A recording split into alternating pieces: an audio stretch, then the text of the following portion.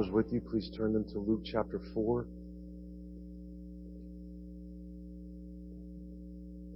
Luke chapter 4. Our Lord Jesus had just spent 40 days in the wilderness with no food and no water, being tempted by Satan. We read of their climactic encounter of all that, recorded for us in the first 13 verses of chapter 4, where Jesus Christ proved why He was the beloved Son with whom God was well pleased. He will be the new Adam, we found, who will bring humanity the blessing of salvation through His perfect obedience and His crucifixion, rather than through the curse of, or rather than bringing the curse of sin and death. He was hungry and thirsty and on his last leg, but in our text this morning we find out that Jesus doesn't return from combat with Satan limping or with his spirit battered and broken, but in the power of the Holy Spirit. Jesus has come to proclaim good news. After thousands of years of humanity's downward spiral, God has sent His Son into the world to redeem us, to set us free. The coming of Jesus into the world means that God has decided to move in our favor, even though we've rebelled against Him, to act for our benefit. His heart is fixed on our salvation. That's at the core of who God is for us. Luke moves this story about Jesus in His hometown of Nazareth to the beginning of His gospel, rather than placing it later, which it was chronologically, in order to display the purpose of Jesus and the context of His ministry from the very beginning. Luke wants certain things about Jesus very clear. Jesus came to proclaim a message, and that message is going to get Him killed. So what could it be then? What is so awful about what Jesus came to proclaim that the only answer is to murder Him? Jesus Christ came to proclaim that the Lord desires to set us and all creation free from sin and death and the curse, much to the disappointment of all those who want to do it themselves. Let me pray. Our Father, we are thankful for Your Son, Jesus Christ. God, I thank You so much that my fitness for preaching does not come from me, but from You. That, Lord, if You would be with me this morning by the power of Your Holy Spirit and enable me to speak Your words, Father, they would be of benefit for the people that have come here. If I only have myself to give them, it means nothing. But Father, You are with me. Lord, remain with me for the purpose of preaching this sermon and overshadow me, God, I ask You. For You know who I am. And You know that I need You more than anything else in this moment. Father, I pray for everybody that is here, that Father, You would open their ears and soften their hearts and enable us all to listen to the eternal word that You gave to us about Your Son. We ask this in His name, the name of Jesus Christ. Amen. Verse 14 of Luke chapter 4. And Jesus returned in the power of the Spirit to Galilee, and a report about Him went out through all the surrounding country. And He taught in their synagogues, being glorified by all. And so it has begun. This is the activity that is at the core of Jesus' ministry. Preaching and teaching the Word of God. Even the many signs and miracles that Jesus did were for the purpose of His preaching. That's why He did them, so that we would be more careful and willing to listen to what He had to say. As I mentioned in the beginning briefly, Luke brings this next scene forward chronologically and places it front and center because it gives us the lens through which he wants us to view the entire ministry of Jesus. Luke wants us to see everything about the ministry of Jesus in light of Isaiah 61. So let's keep reading here, verse 16. And he came to Nazareth where he had been brought up. And as was his custom, he went to the synagogue on the Sabbath day and he stood up to read.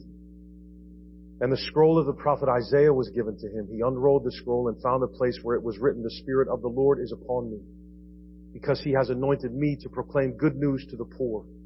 He has sent me to proclaim liberty to the captives and recovering of sight to the blind, to set at liberty those who are oppressed, to proclaim the year of the Lord's favor." And he rolled up the scroll and gave it back to the attendant and sat down. And the eyes of all in the synagogue were fixed on him. And he began to say to them, "Today, this scripture has been fulfilled in your hearing." So Jesus comes back to Nazareth where he had been brought up. The people there know him very well. He continues what apparently was his custom of teaching in the synagogues on the Sabbath. And when the text tells us that they handed him the scroll of Isaiah off the shelf of their scrolls, that means Jesus had asked for that. There were no appointed readings at this time in the synagogue. The reader chose what he wanted to read. So he deliberately chose the text of Isaiah 61. In other words, Jesus came to Nazareth to read Isaiah 61 and to declare that the messianic era of salvation now begins in him. Verse 21, "Today, this scripture has been fulfilled in your hearing." Jesus read specifically from Isaiah 61, 1 and 2, but we might get a better sense of his point if we look at what he read in the context of Isaiah's whole prophecy there. You don't have to turn there. I want to do this as quickly as I can, but coming into Isaiah 59, the text is very sad. It's very heavy at that point. It begins with the accusation of Israel for her sins in verses 1 through 8. It moves to their confession in verses 9 through 15. And then in verses 15 through 20, what becomes apparent is that things in Israel were so hopeless that God himself was going to have to intervene and make everything right. So the section closes there with the promise that a Redeemer shall come to Zion, even to those in Jacob who turn from their rebellion. Now that relates to what John the Baptist has been doing in getting people to prepare the way for the Lord. But the chapter, that is Isaiah 59, climaxes in verse 21 with an affirmation when God says, "As for me, my covenant, this is my covenant with them." Well, with whom? With those in verse 20 who turned away from their rebellion. That is the righteous remnant of Israel. That's always been true Israel. God continues, "My spirit which is upon you." Now, upon whom? Who is God's spirit upon for this reconciling work in Israel? The you in that verse is a masculine singular. It refers to a male person. So, 2 times before this in Isaiah, God had already said that he would place his spirit on this coming messianic king. That was in chapter 11 verse 1, and upon his suffering servant in Isaiah 42 verse 1. These are one and the same, he's revealing. But God continues in Isaiah 59, "And my words which I have placed in your mouth," that is the servant. So notice the last part of 59:21. There's this affirmation that God has equipped his servant to speak his word.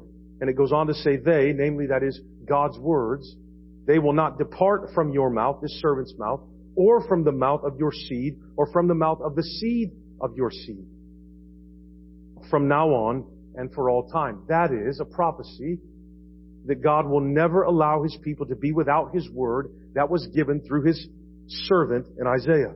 His word will have an ongoing, continuous place among the people of his servant.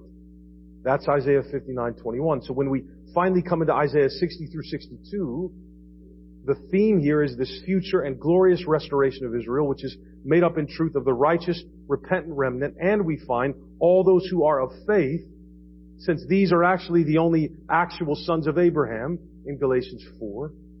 And right in the middle of all that comes Isaiah 61, 1 through 3 really, where all of a sudden someone is speaking in the first person. Just as the servant spoke in 49, 1 through 4 and 54 through 9, the royal servant figure of Isaiah 42 and following that proclaims God's word is this messianic servant and prophet who announces the arrival of the new age of salvation in Isaiah 61. That brings us back to Luke 4, and now we understand what Jesus is doing and what he's saying in the claims of Christ when he says, "Today, this scripture has been fulfilled in your hearing." That is, this is me. The new era of salvation, the time of the Lord's favor is present in the person of Jesus. The new age which Isaiah prophesied has arrived. Fulfillment had begun. And Jesus was not only the royal servant-like prophetic figure Isaiah had tracked throughout this prophecy, he was also the one who would announce it and bring it. All of it. Now remember, into that glorious proclamation, you have to remember the context here. These are his friends and probably relatives that he's talking to. that he grew up with. That's quite a claim for a carpenter to make about himself. The year of the Lord's favor for humanity includes the proclamation of good news to the poor, liberty to the captives, recovering of sight to the blind, and setting at liberty those who are oppressed. Jesus from Nazareth was going to do all of that. If Jesus is telling the truth, that's an absolutely overwhelming claim. He had lived among these folks for 30 years before he left to do the ministry. But the essence, remember, of the proclamation here is forgiveness. The forgiveness of sins. Only God can do that. It's release that's coming to humanity in the person and work of Jesus, is what he's saying. Creation, all creation, from the dust to the human being, was meant to exhale for all time with the coming of Jesus Christ. His coming means liberation from the bondage of sin and sickness and Satan. That's what these verses mean. Sometimes that will include literal physical healing. Sometimes that will include literal exorcisms and even rebuking the groaning, destructive forces of nature, which Jesus will do throughout Luke, especially later in chapter 8 when he calms the sea, in addition to forgiving sins.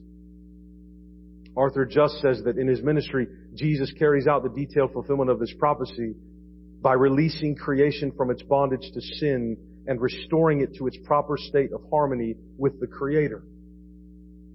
Jesus Christ didn't come to get us to the starting line and send us off with a push in the right direction, beloved. That's not good news. I'm here to rescue you and do everything for you. That's much better than I'm here to help. We don't grasp our need, so we don't really grasp the beauty of Jesus, almost particularly as Christians maybe.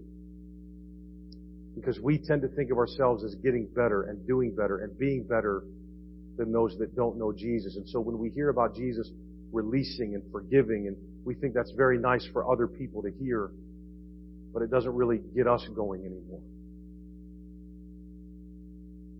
He has come to bring good news, and that news is that in Jesus, all of creation has been freed from the bondage of its fallenness. That is, everything is going to change. All things will be made new because 2,000 years ago, roughly, Jesus came and paid the whole bill for all that.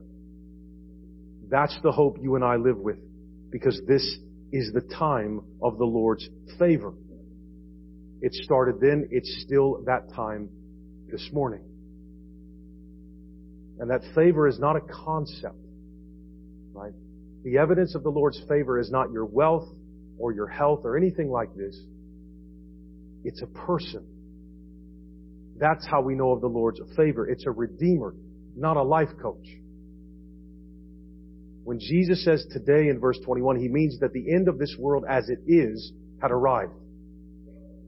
Everything you and I live in and experience and go through is ending because it's the new age started then. What the Jubilee year meant for Old Covenant Israel, Jesus takes and applies now to the whole world. He makes it eternal Jubilee. The forgiveness of sins, the forgiveness of debt, the end of the brokenness and fallenness of creation. It's present in Him and in His ministry. And somehow, here's the thing, somehow that's offensive. What is wrong with us? How is that offensive? Why is that offensive? Why do we hate Jesus? Verse 22. And all spoke well of him and marveled at the gracious words that were coming from his mouth. Oh, then this is good, right? And they said, is not this Joseph's son? And he said to them, because Jesus knows all things and what's in all of us, doubtless you will quote to me this proverb, physician, heal yourself. What we have heard you did at Capernaum, do here in your hometown as well. And he said, truly, I say to you, no prophet is acceptable in his hometown. But in truth, I tell you, there were many widows in Israel in the days of Elijah when the heavens were shut up 3 years and 6 months, and a great famine came over all the land. And Elijah was sent to none of them, but only to Zarephath in the land of Sidon, to a woman who was a widow. And there were many lepers in Israel in the time of the prophet Elisha. And none of them was cleansed, but only Naaman the Syrian. Almost immediately after the proclamation of the best news the world could ever receive, there's trouble. Yes, they're marveling at His gracious words in verse 22, but then they remember that, of course, this is all too good to be true. This is Joseph's son. And there's the rub. There we are. There's humanity. Oh, it was a beautiful sermon you just gave and a beautiful reading, but I mean, who cares? We know you. You're not bringing in the Messianic age. We grew up with you. We've known you since you were a baby. Therefore, it can't be you. Sure, Jesus is He's fine for helping build their tables and build their cabinets and all that, but the Messiah, the promised royal servant of Isaiah, yeah, right. Couldn't be one of us that has come to bring the good news. It has to be, someone from somewhere higher. We're far too good to be saved by one of our own. J.C. Ryle said how apt men are to despise the highest privileges when they are familiar with them. This is pure pride here. And we do this today. We have the same kind of thinking they had in Nazareth. And the Word of God proclaimed, that doesn't prove anything. That's not enough, right? So we're always longing for more. Maybe a revival will do it. Maybe a concert will do it. Maybe that will get the community in here. We talk like this, don't we? You can't just preach the Word all the time. It doesn't really, right? You gotta dress it up. You gotta add things in. That's what people like. That'll change hearts. But one guy bringing the same gospel every Sunday, no, we're far too mature and advanced for such mundanity. We need more if you're going to get to us, Jesus. That's what they're saying, yes. You're far too familiar to us for us to accept the truth from you. That's pride. Jesus hears what they're saying. He knows what they're thinking. All you've brought us is a word. The promise of release and freedom and forgiveness, that's great. We've heard about all the awesome stuff you did in Capernaum. If you want to impress us, then you got to do that same stuff here. After all, we're your people. Why would you not do it for us? Are we not good enough for you? Me, right? The Word of God proclaimed, and what do we do with it? Twist it. Me.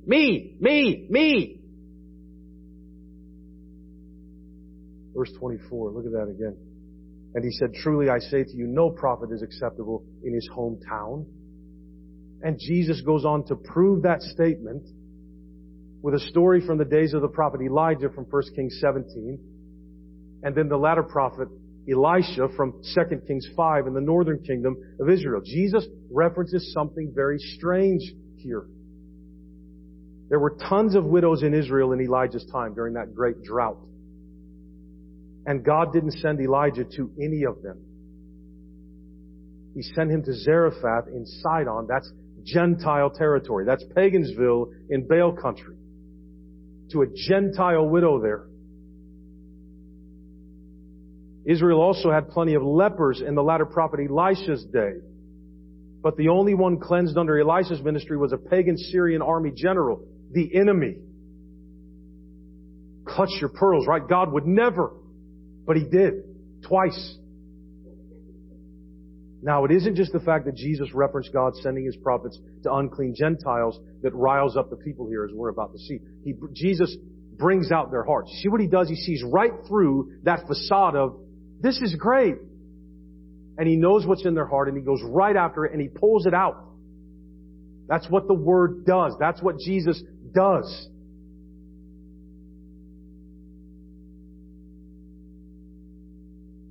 It isn't just the fact that Jesus referenced God sending His prophets to unclean Gentiles that riled up the people so much. It's what Jesus was implying about them by bringing that up.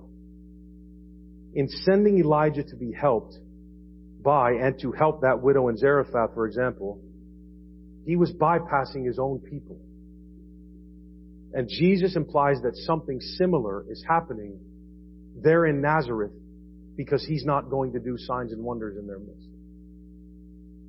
In Capernaum, apparently, they knew they needed Jesus and what Jesus came to give. They had too much need to be prideful and believe that Jesus owed them something, had to prove something to them. They weren't like that, apparently, in Capernaum, at least not in this regard. In Nazareth, they actually think they're above it because Jesus grew up there. It really isn't anything too deep or profound here. It's the simple fact that it can't be you, we know you. This is a statement about who they really are. They are so prideful, they'll reject the gospel. They'll reject the year of the Lord's favor because they know it. We're petty. We're petty. And we never think we're petty. And Jesus is like, you guys don't think you're petty. Let me show you that you're petty.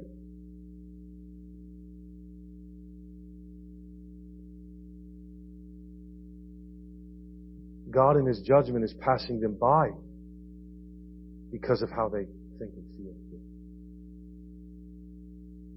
We think so highly of ourselves that the gospel by itself, just the reading of the Word, the proclamation of the Word, that's not enough.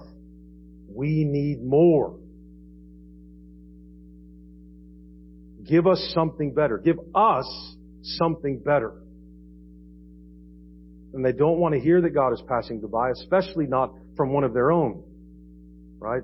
They're going to think that Jesus thinks He's too good for them. When in reality, that's what they're all saying about themselves. We're too good for you to just come here and proclaim the Word. Stuff, man. Stuff. Like you did over there. They're just envious and carnal. And God is passing them by. Jesus is standing right there. The year of the Lord's favor has come. Not if you don't do that stuff here, it didn't. To the peril of their own souls. Don't act like you're too good for us by withholding from us what you did for others. We're better than that. We deserve more here. Humans are petty and they're prideful. And now we see the other reason why Luke moved this scene from later in Jesus' life when it actually took place to the beginning of His ministry in this gospel. We pick it up in verse 28. When they heard these things, all in the synagogue were filled with wrath. And they rose up and drove Him out of the town and brought Him to the brow of the hill on which their town was built, so that they could throw Him down the cliff. But passing through their midst, He went away. It wasn't His time yet for His death. That He would offer up willingly. But, you see, we don't do this with people that say stuff we don't like because we don't want to go to jail. That's it. Right? We're not more advanced than these humans. Have you seen their architecture and art? We're not. Right? We've been lied to that they were just dumb country, fantasy believing hicks. No, they weren't. That's not the story of humanity. We are just like this. That's why it's in the Word. If somebody says something we don't like, that is all it takes.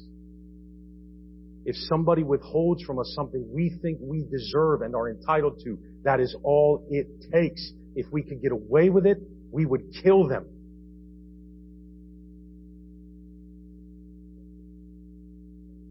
Even in light of what He had just told them in verses 17 through 21, this is the destiny of Jesus in this world. Regardless of the fact that He's come to proclaim the year of the Lord's favor, yeah, but we're going to kill you. We're going to kill you. And if you say, I would never. Yes, you would, and so would I. That's who the text is about. The ones that say, oh, not me. Maybe them, maybe you, but not me. That's Nazareth. Let the one who has ears to hear this morning. This is church rage, which is the worst kind. This is not road rage. This is church rage. We all come into this room thinking that we're entitled to certain things. And if we don't get them, there is no limit to what we will do. It's not a fun word to hear. But rarely is the word of the Lord fun to hear. This is self-righteous pride. That's the thing. We've put a darker black eye on certain sins, and if we don't have them in our midst, or if we can avoid them, then we're not that bad because we can compare ourselves to those on the outside.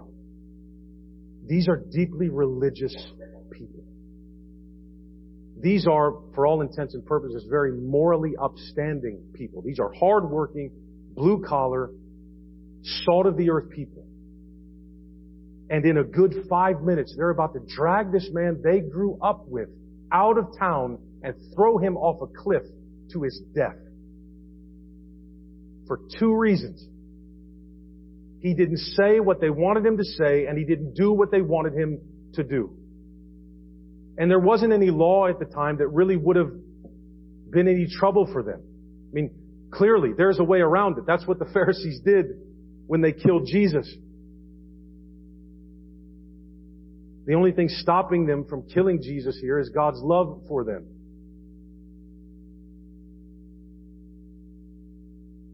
It's self-righteous pride most of the time, not blatant immorality when it comes to why Jesus is rejected. We're fine with Jesus coming for the worst of us, but not for the cream of the crop. How dare Jesus insinuate that I'm like this? How dare Jesus insinuate that I need His perfect life lived for me and His sacrificial death died for me when I've spent my whole life trying my best to be as good and honorable as I can? How dare you, Jesus?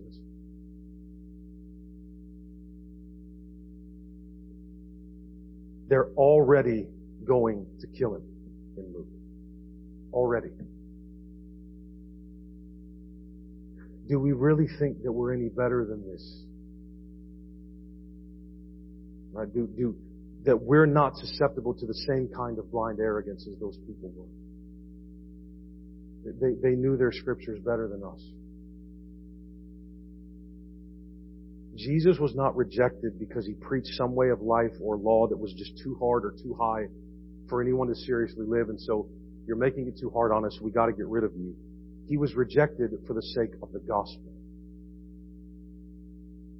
They needed what Jesus said He was in verses 18 and 19. Whether He did amazing things in their midst or not. That's what they needed.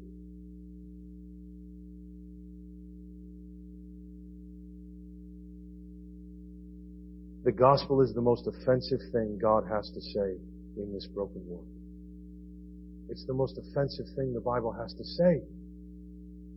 You cannot fix yourselves. You are not nearly as great and capable as you think you are. But I love you.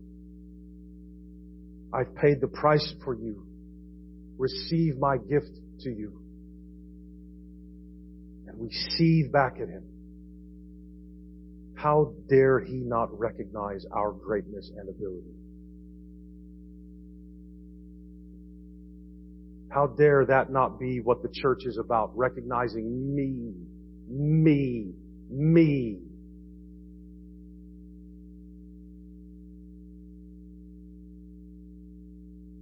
Let's kill Him.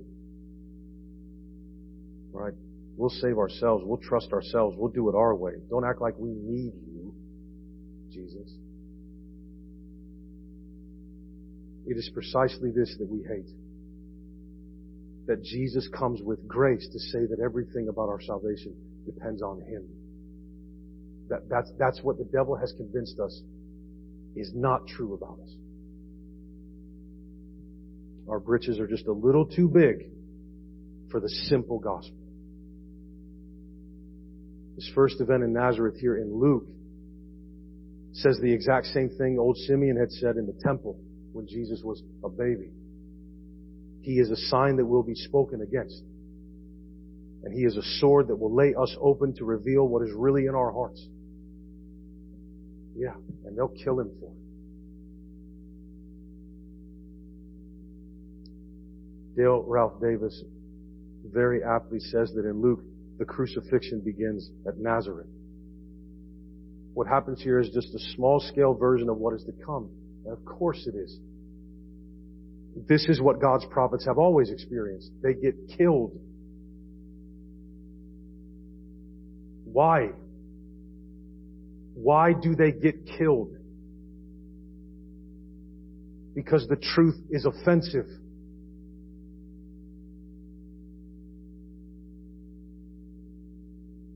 We're blind and desperate and stubborn and evil, and if we don't get what we want, all our Christianity goes right out the window.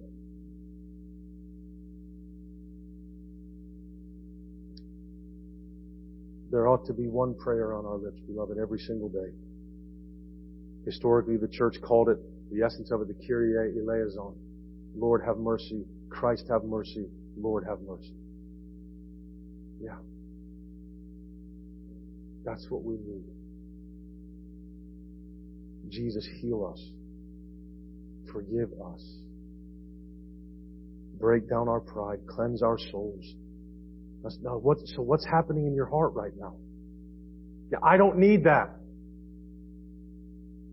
Is that what's happening in your heart? Don't answer out loud. Don't do that. Not right now. All right, what's happening? I know this stuff. I've heard this word. Right?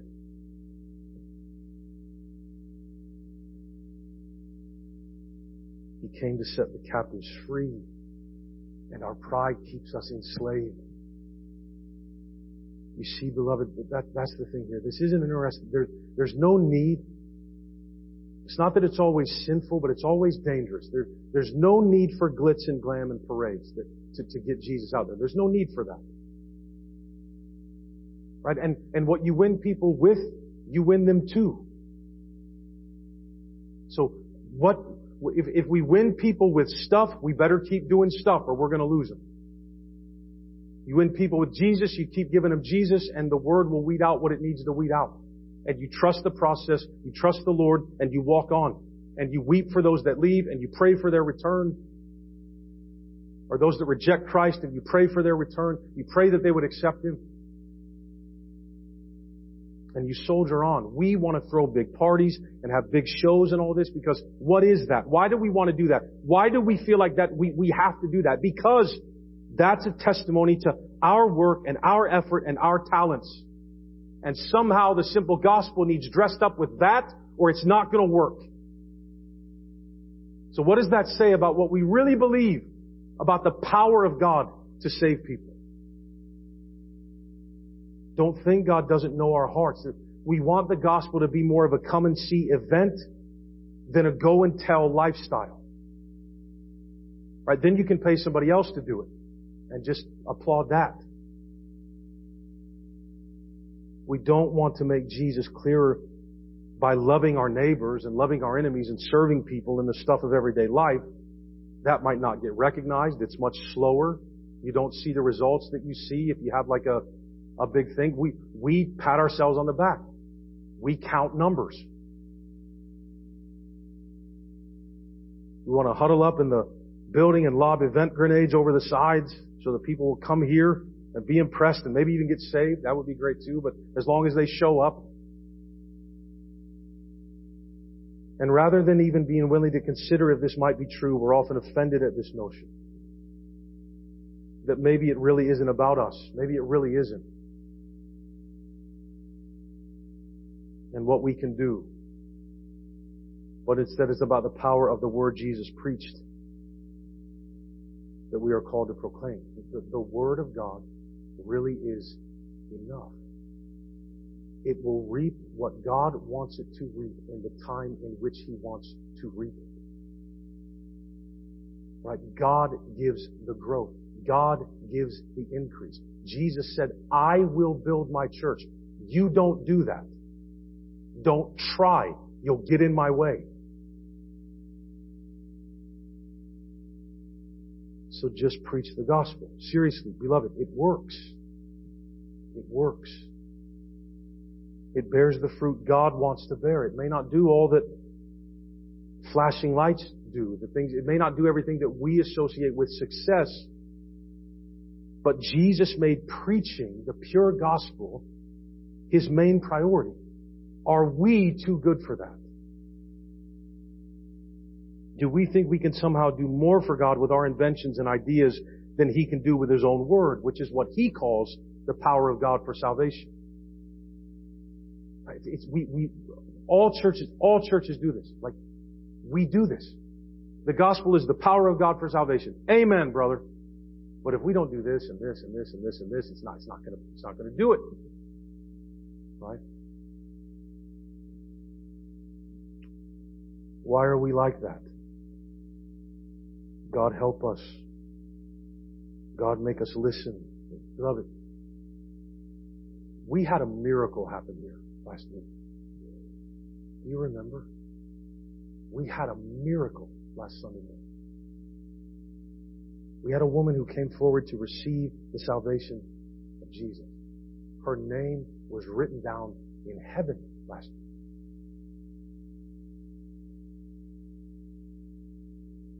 Do we realize what that is? That something supernatural and impossible and unworldly happened here in this building last Sunday morning, just a week ago.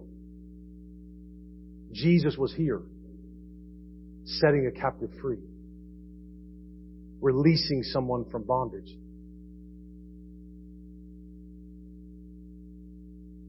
There is evidence that Jesus is reversing the curse right here in Moundsville on just another Sunday morning. But is it old hat? And I'm not telling you it is. I'm asking you. I really am. Is it just old hat? Right? We're very funny people, you know. I remember there was a big dust up. I wasn't married yet, wasn't preaching or anything like that. I just remember the big fight at our church because First Baptist Church of Heath in Heath, Ohio. They had the power team in. You remember who that was? The power team? All these big, muscular guys, and they would like rip phone books in half and blow up hot water bottles and break all kinds of ice and boards and bats and stuff. And they would say, this phone book represents drugs, and they'd rip it in half. And good thing that nobody who's lost can rip a phone book in half. Anyway, so you have all that, right? And so there was this big fight. Should we have that in here or should we not? And all the Sunday school classes are fighting. Everybody's fighting about it. So the power team won the day, and here was the argument. Here, because nobody could get around this. But if just one person gets saved, it's all worth it. That's right. One person can get saved in the space of 6 months in a church, but that's not enough. See, is it enough or not? You see what I'm saying? You can get one person saved in the space of a church year, but that's not enough. But if you bring in the bells and whistles and that gets one person saved, oh, now you're talking. See, now you're bearing fruit. Which is it? When is it? What is enough for us? Right? If just one person gets saved, it's all worth it. You had one person get saved on a normal Sunday, right? I'm talking about that church now. I'm not talking about what you might be thinking or feeling about that. I'm talking about that example of it, you know. It just, we want, like, yeah, that's great. It's great that you came to set the captives free. It's great that you came to give us the year of the Lord's favor. That's awesome. But like, what else do you have? What else do you have?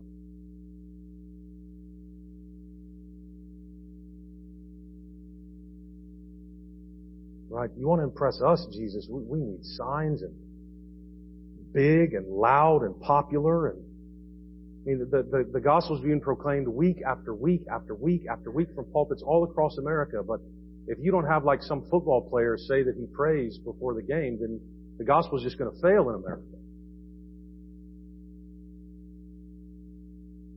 God is working here.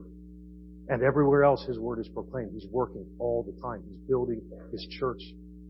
This is the year of the Lord's favor. There's never a time to not be excited about what God is doing, because He's always doing it. Always. He's doing it in Moundsville. He's doing it in LA. He's doing it in San Francisco. The news isn't dictating to you what's actually happening in the world. The news is dictating to you all that they want you to know about. The only thing happening in San Francisco is not that the community is going to trash and people are going to the bathroom on the street. Yeah, that's happening. That's not the only thing happening in San Francisco. I guarantee it. Why? Because the Word is there. The Word is there. The gospel is there.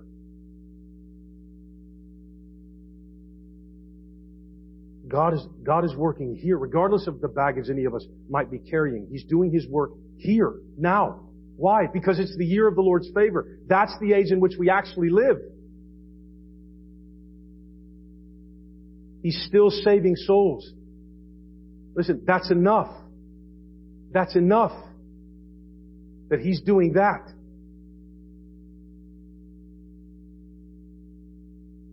Do we count that as success? Do we count that as good enough?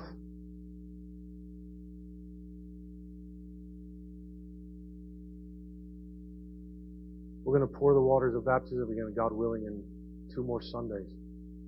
We've had quite a bit of that this year. God is at work.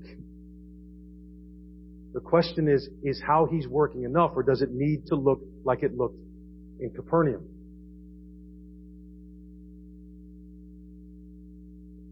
Any broken stick like me can preach the gospel. It's not rocket science, right? Like you don't have to have me doing this. Anybody can preach the gospel. But nobody can preach a better gospel than the gospel.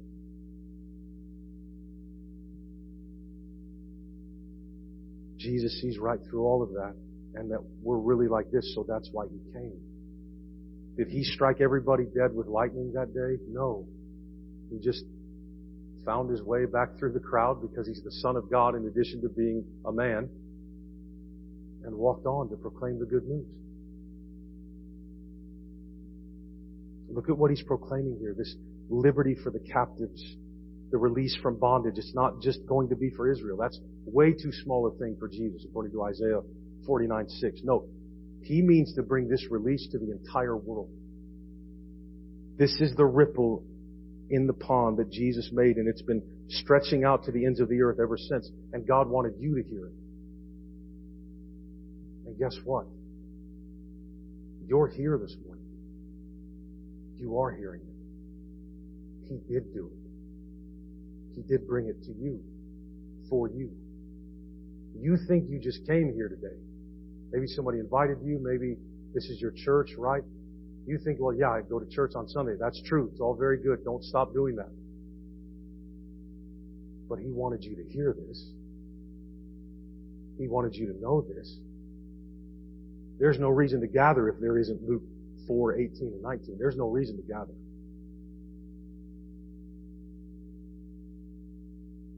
Don't think you're too good for it. Don't. Don't think anything that we can do or want is better or more powerful or more effective than the good news of the gospel. And the best way to proclaim it is just to say it. Don't try to outthink and outsmart. Just proclaim it. It's good enough as it is. We need it too badly to ever grow weary of it. There's not another power of God for salvation other than the gospel. This is the time of the Lord's favor for planet Earth. Take advantage of it. Seize the day, and not just for you, but for your neighbors and for your enemies. They need it too. Somebody's going to have to tell the people that want to kill us that Jesus died for them. Somebody's got to tell them. Now, look, I'm not doing a sermon about self-defense, so please don't think I mean just let somebody kill you. I mean, Jesus did, so I don't know where we stand on all that, you know. All I know is this. Preach the gospel. Proclaim the gospel. Jesus didn't come into this world to condemn it. Adam did that. Jesus came that the world might be saved through Him. That's why you and I are here. We don't need to stand up and condemn the world. That's not boldness. That's grandstanding. When you wonder if what Jesus came to do is for you, what you need to ask yourself is, well, am I a human being? Am I a part of the world? then you can know on the authority of God's Word that Jesus came for you. He came to set you free. You. He came to forgive your sins, to release you from bondage to the fear of death. Amen. Would you stand, please?